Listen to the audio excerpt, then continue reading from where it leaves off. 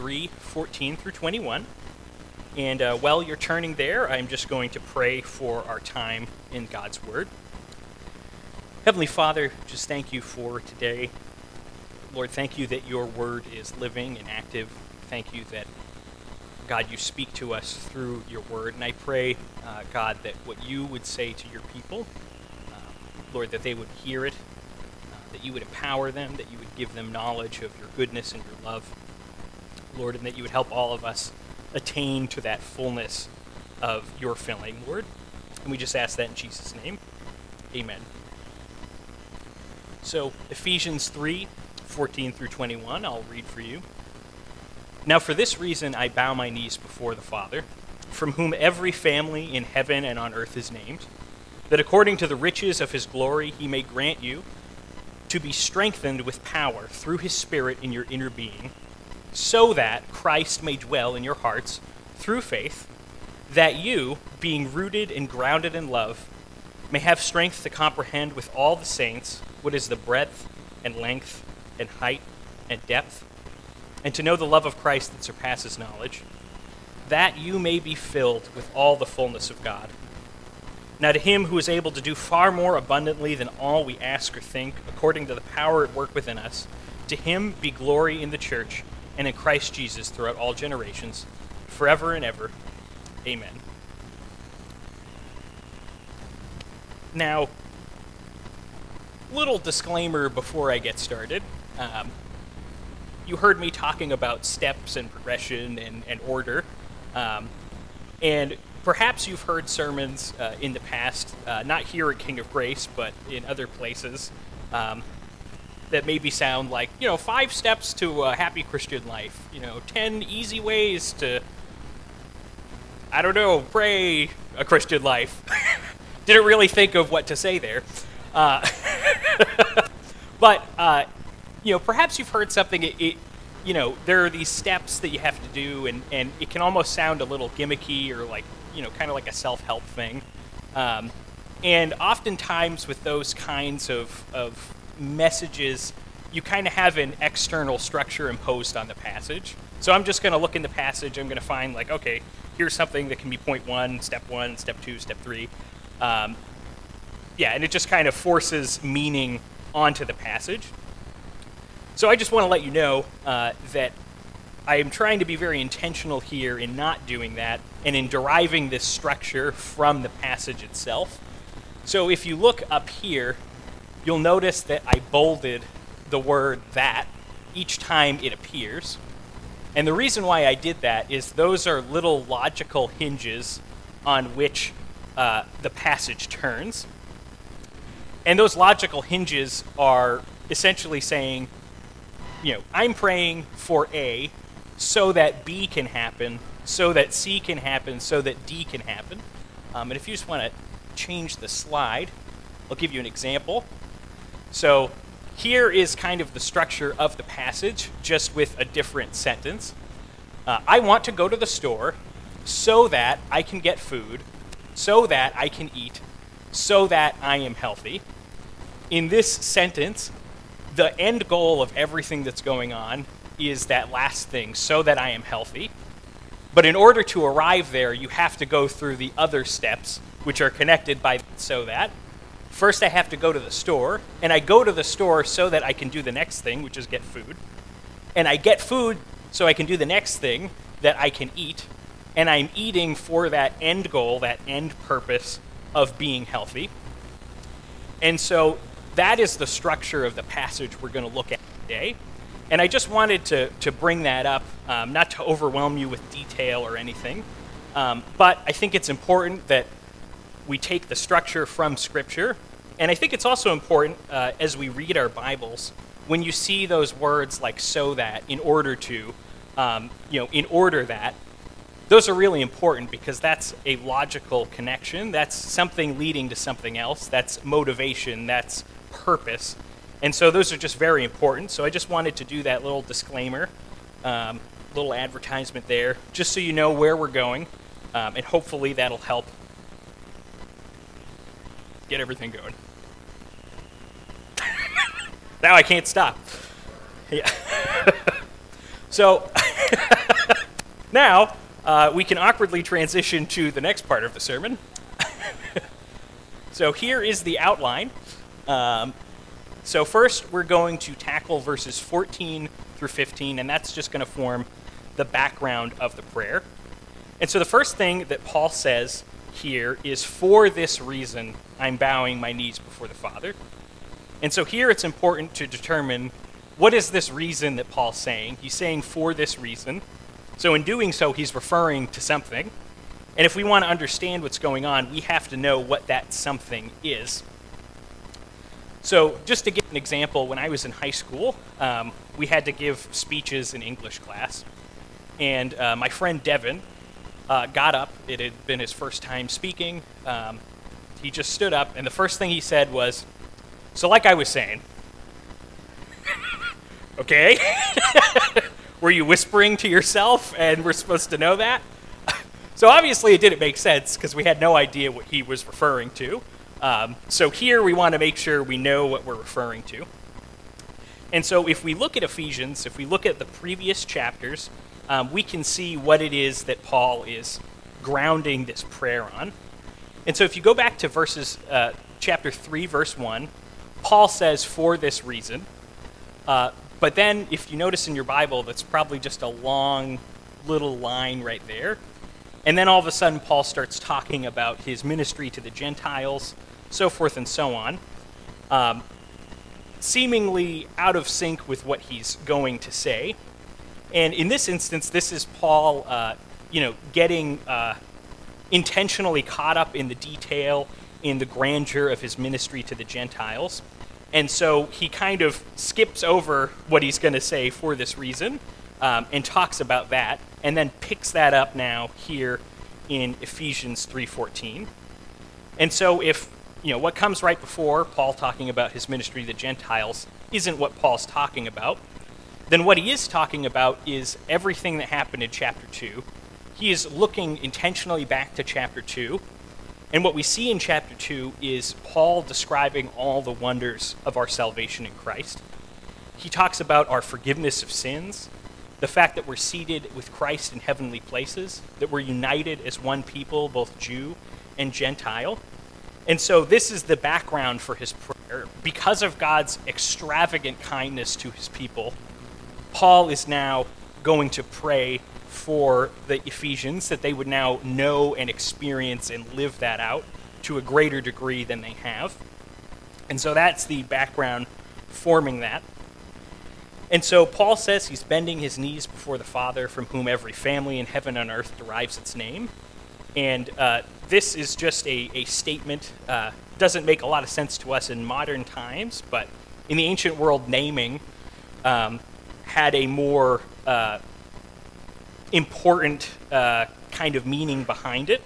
To be named was to have a purpose or a role assigned to you. So think of some older English names. A man named Bill Taylor had an ancestor who was a tailor. That's where he got his name. That's where his purpose was derived from that name. And so for Paul to say that everyone, all family in heaven and earth derives its name from God, is to say that God is the one who is assigned purpose. God is the one who has this authority to do so. And so now Paul is appealing to God's tremendous authority, his ability to determine purpose and role in order to pray for the Ephesians. So that is what Paul is doing here. Now, we have the background sketched out, hopefully. But now we're going to make another transition. We're going to see what the prayer actually is. What is Paul aiming at? And so I'm going to go somewhat out of sync with the passage. Forgive me if there's a lot of connections and transitions that aren't readily apparent, but hopefully as we go on, it will make sense. So now we're going to skip over verses 16 and the first part of 19, and we're going to go to the end of verse 19. And why am I doing this? The reason is that this is Paul's ultimate destination with his prayer. This is what Paul is aiming at with everything else he's going to say in this passage. And so think of it, if you were driving around and you didn't have a destination in your GPS, you'd just get lost. You'd have no purpose. You'd have no aim. And so I want to make sure that we know what Paul's purpose, what his aim in his prayer is, before we explain how we're going to get there. So that's what we're going to do, and then we're going to circle back. Does that sound good? Well, if it didn't, I can't do it any other way, so you're stuck with it. So Paul says here, at the end of verse 19, that you may be filled with all the fullness of God. This is, again, the end goal, the destination, the final purpose of his prayer. But what exactly does that mean, to be filled with all the fullness of God? Does it mean that we're going to be filled with God in some mystical way, or like eating too much food, I'm going to be engorged with God? No, doesn't mean anything like that. But still, it's difficult to understand, because that's not something we would say as we talk commonly with ourselves. So what does being filled with God mean? So if we look at Ephesians 4:13, Paul kind of sketches out some synonyms, some clarification of what he means by being filled with God. And so what he says here in verses 4:13, he's talking about the church speaking in love. And he says that they will do this until we all attain to the unity of faith and of the knowledge of the Son of God, to mature manhood, to the measure and the stature of the fullness of Christ. And so he associates this fullness with faith and knowledge of Christ, with maturity in Christ, and those things together help us understand what being filled with Christ, being filled with God means. It means to become mature. It means to become like the one we are being filled with. Think of a water balloon. If I fill a balloon with water, what is that balloon mostly made of now? Water. It becomes like what it's being filled with. And so for us to be filled with God is to say that we become more and more like him. We become like the one we are being filled with. And so why is this now Paul's ultimate desire, that we be like God, that we be filled with him? Well, the reason for that is our purpose as human beings. Just it is. When we were made by God, we were made in his image and his likeness. We were made to be like God, to reflect his glory, to reflect his goodness, and to experience that amongst ourselves. Now, when sin came into the world, when we disobeyed the Lord, that image, that likeness was damaged. We no longer resembled God, but we resembled what our hearts desired, the evil, sinful things within our hearts. And so Paul, in asking us to be filled with God, to be made like him, is asking for that reversal, asking for us to be brought back to our true and original purpose, that we would be like God, that we would reflect his goodness, his holiness, his love, his wisdom.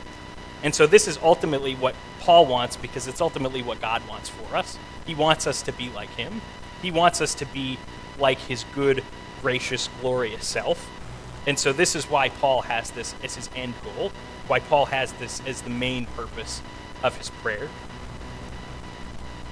And so seeing now, having sketched out our destination, we can now see how are we going to get there? How do we arrive at this glorious being filled with God, being made like him? And so now we can circle back and look at the steps that Paul prays that lead into this.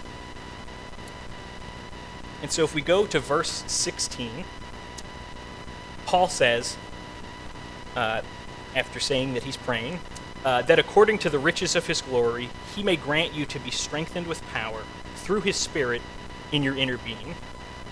So the first thing that needs to occur for us to arrive at this fullness is that we be empowered by God's Spirit.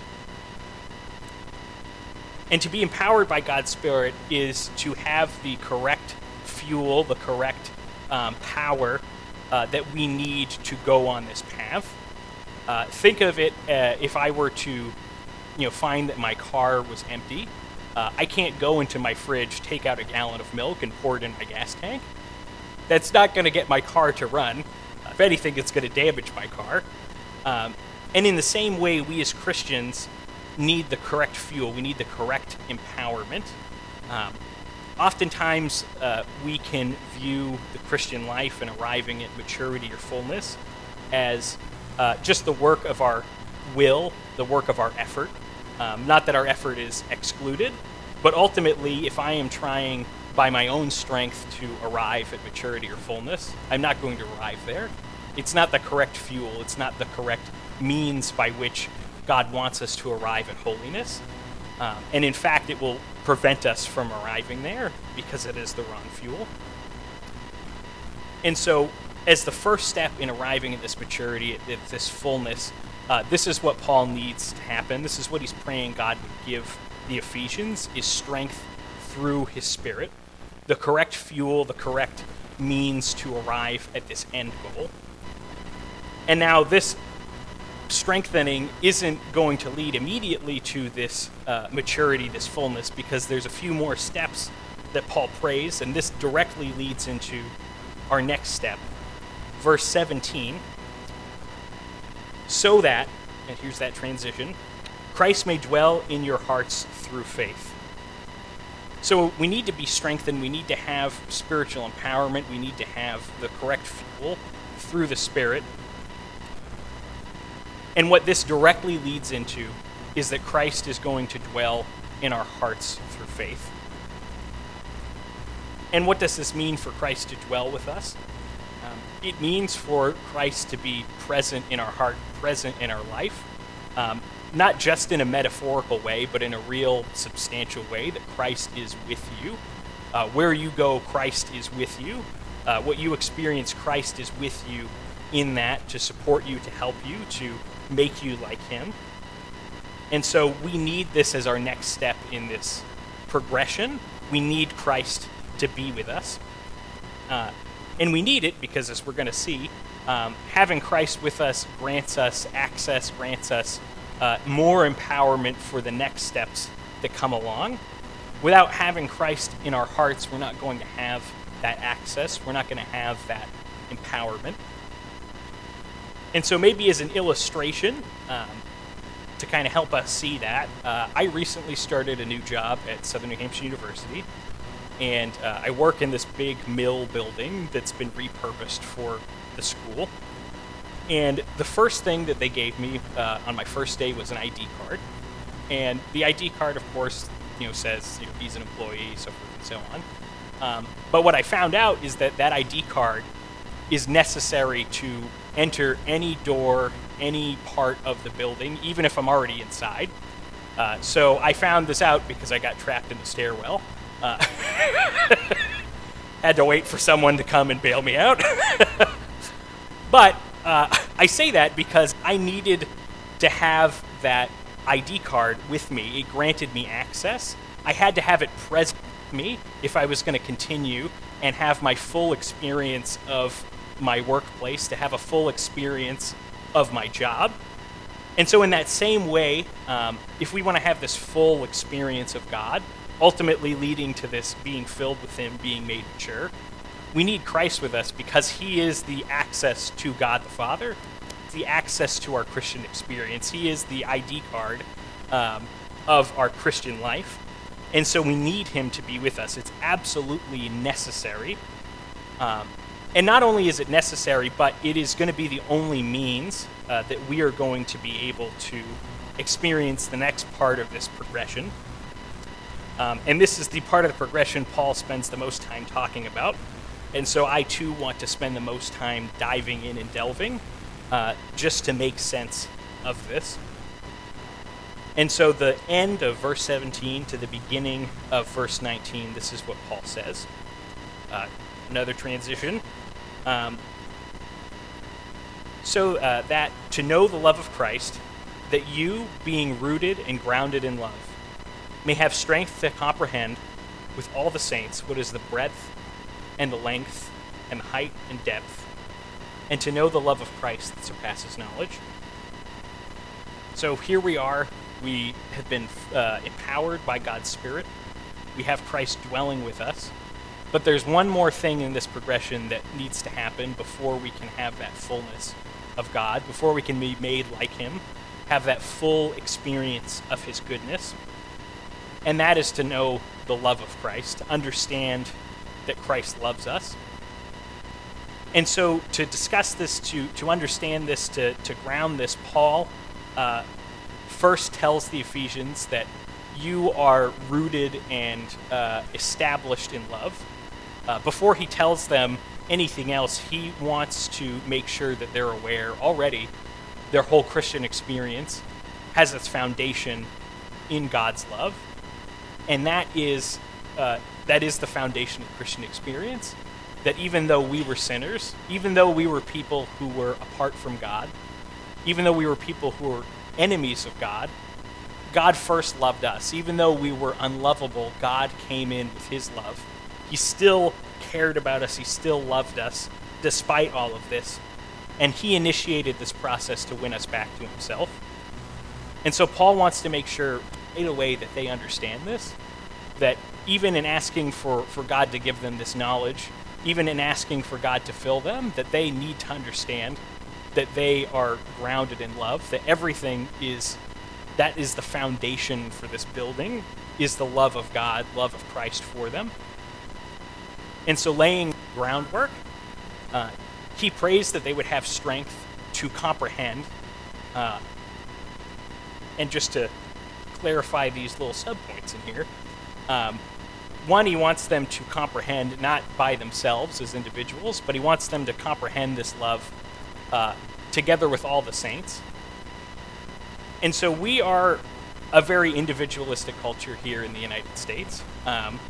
Oftentimes when we read scripture like this, like a letter, when it says you, we take it to mean, oh, you, me, Brendan, okay, it's talking to me, which it is. It very much is applicable to me as an individual. But more often than not, especially in these letters, Paul is speaking to a group of people. He's speaking to a church, a gathered group of Christians. And he wants to make sure that they know this experience of God's fullness, this knowledge of God's love, Christ's love for them. It's not something they can comprehend just as individuals. I like to think of it, maybe a weird example, but to launch a nuclear bomb, at least from what I understand in the movies, you need more than one key to actually initiate the launch. You need two keys, and they're too far apart for one man to unlock both of them. And in a similar way, understanding God's love, you need more than one person. You need more than just yourself to understand it. God's love is so massive and expansive. It's much more than I could understand just as an individual. I need Carter, I need Mattia, I need my wife, I need Toby. We all need each other in order to understand that. And so Paul wants to make sure, now that they know their experience is grounded in love, that they know that this comprehension of Christ's love is only going to come in community. It's only going to come as a result of being with other believers. And so having laid this groundwork now, Paul gets to the meat of what he's going to say. He wants them to understand this breadth and length and height and depth. And what this is referring to is the love of Christ. And to know the love of Christ that surpasses knowledge. This is the penultimate, this is the last step before we arrive at fullness. And Paul wants us to know that this is something that only God can do for us. Knowing that we're loved, knowing that's the foundation, knowing that we need each other to understand this love. Paul just waxes eloquently about the dimensions of this love. Its height, its depth, its width, its length. That it is so expansive, that it is so great and immense, to the point where, in somewhat of a weird way, he's saying, I want you to know this love that is above knowledge. I want you to know something that you can't know. That's essentially what Paul is saying. And the reason why he's saying this is because the love of Christ, the love of God, is so great for us. It goes above what we can mentally comprehend. It goes above what we can imagine. It's just so incredible and great. And this is what Paul wants them to know. And I think what last piece of just understanding that we have to know is Paul isn't just saying, I want you to know that Christ loves you, such that I could just say, yeah, Jesus loves you, and that's all you need to know. Like, I could just check that off the box. Like, okay, Jesus loves me, dry cleaning, got to be picked up. No. That's not what he's saying. Because if Paul just needed them to know that Christ loved them, just in a mere intellectual way, he already has said that. He already said, like, yeah, you're rooted and grounded in love. Jesus loves you. Okay, let's move on. That's not what he means. He really means he wants them to experience that. He wants it to be more than just an intellectual, mental knowledge. He wants them to actually experience that love, to know it in their heart of hearts, that Christ loves them, that Christ died for them. And that makes sense because think of any relationship you're in. I'm going to use my wife as an example, but, I could tell my wife that I love her, and that's all well and good. But I imagine for her, she wants to know deeply that I love her. She wants to experience that. She wants there to be that evidence that I care about her, not just me saying it, not me just telling her that I love her. And this is what Paul wants for the Ephesians in relation to love of Christ. Not just that they know it, I can say to myself, Jesus loves me, but to really know that, to really experience and feel that, to really have that in the core of their being, that they are loved by Christ, they are loved by God. And so you may be thinking, just looking at this last step, okay, why is that the last thing you need before you arrive at this fullness? Why is that the last step, the most important step before you arrive there? Just to know that Christ loves me. And I think that we can think that we can perceive it that way because we don't live in a culture where love is just freely given, irrespective of anything else. We live in a world where you have to earn and merit something in order to be loved. You have earning, you have accomplishment, and then you have love and affection. That's kind of the way the world works. I'm not going to go into my office and, someone's going to be like, you're the best employee ever. And I'll be like, I just walked in. This is my first day, but thank you. I need to earn that. I need to somehow accomplish something to receive that. But even though that's the way our world works, that's absolutely not the case with God. God is the opposite of that. God's love comes before we do anything, and that's something that Paul wants the Ephesians to know. He needs them to know that God loves them before they do anything, because the doing comes from the knowing. The love comes first, and that's what motivates this maturity. That's what allows God to fill us, not the other way around. Mike Lilly, who is one of our pastors, and he planted a church. I remember I was just having a rough time, and he told me, Brendan, you could fail out of school, you could, crash your car, all this. God doesn't love you any less because of that. And you could, get straight A's or do all this, be a humanitarian, be the best person ever, and God's not going to love you more. God's love is not based on these conditions, these things that we perceive to be important. Not that they are not important, but that's not what's motivating God's love. God's not looking at me and saying, okay, you're a pretty good guy, so I'm going to love you. Or saying to me, you're a pretty bad guy, I'm not going to love you. That is the opposite of Christianity. That's the opposite of the gospel. God loves his people first and without any condition, without anything on our part. And that love is seen in the cross, that we as sinners, we as people who are deserving not of love, but to be God's enemies, to be hated by God, to be punished, Christ came and died for us. Christ came and took that upon himself. And that's the basis of our Christian life. That's why this is the most important step before being filled to the fullness of God. We have to know that God loves us before we're able to live a mature Christian life, because that's the correct order of the Christian life. I love this quote. It's by this man named Marius Victorinus. He was a Latin guy in the 4th century. But I think this quote just expresses so perfectly why this is this last step, why this is so important. And he says, "The one who knows the love that passes all understanding will better express the full measure of love for Christ." Paul prays that they may know the love of Christ rather than do something. Doing comes from this knowing.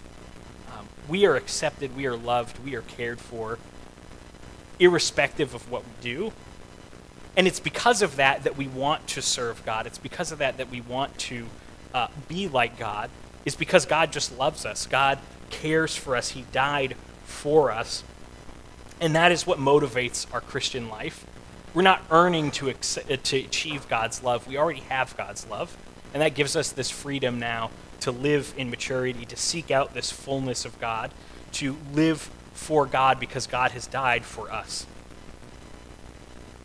And so I hope, even as I'm saying this, even as I'm speaking these words, that God would give you just that deep, rich experience of his love, that you would know in the core of your being that God loves you, that he cares for you, that he died for you, more than just mental assent, but just that deep, rooted experience and knowledge that nothing can take from you.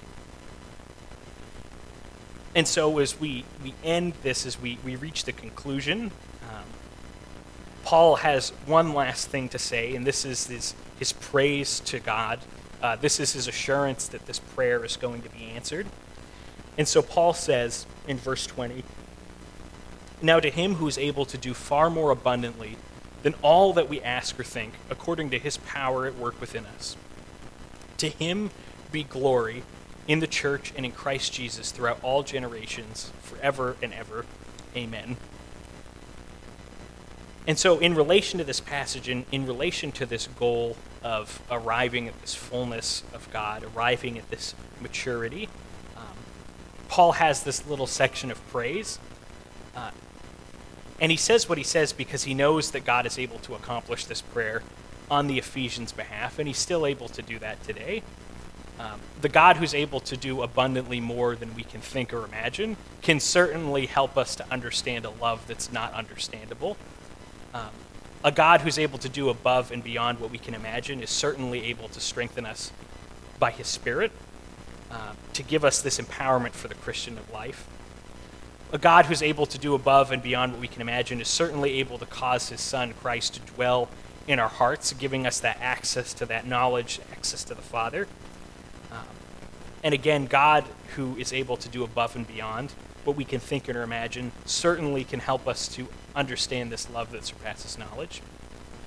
And finally, God, who can do these things, is certainly able to fill us with himself, to make us mature and holy, to help us experience his goodness and his graciousness.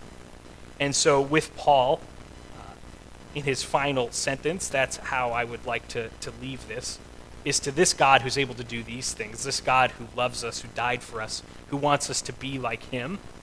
To that God be glory in the church and in Christ Jesus, throughout all generations, forever and ever. Amen. The band would like to come up.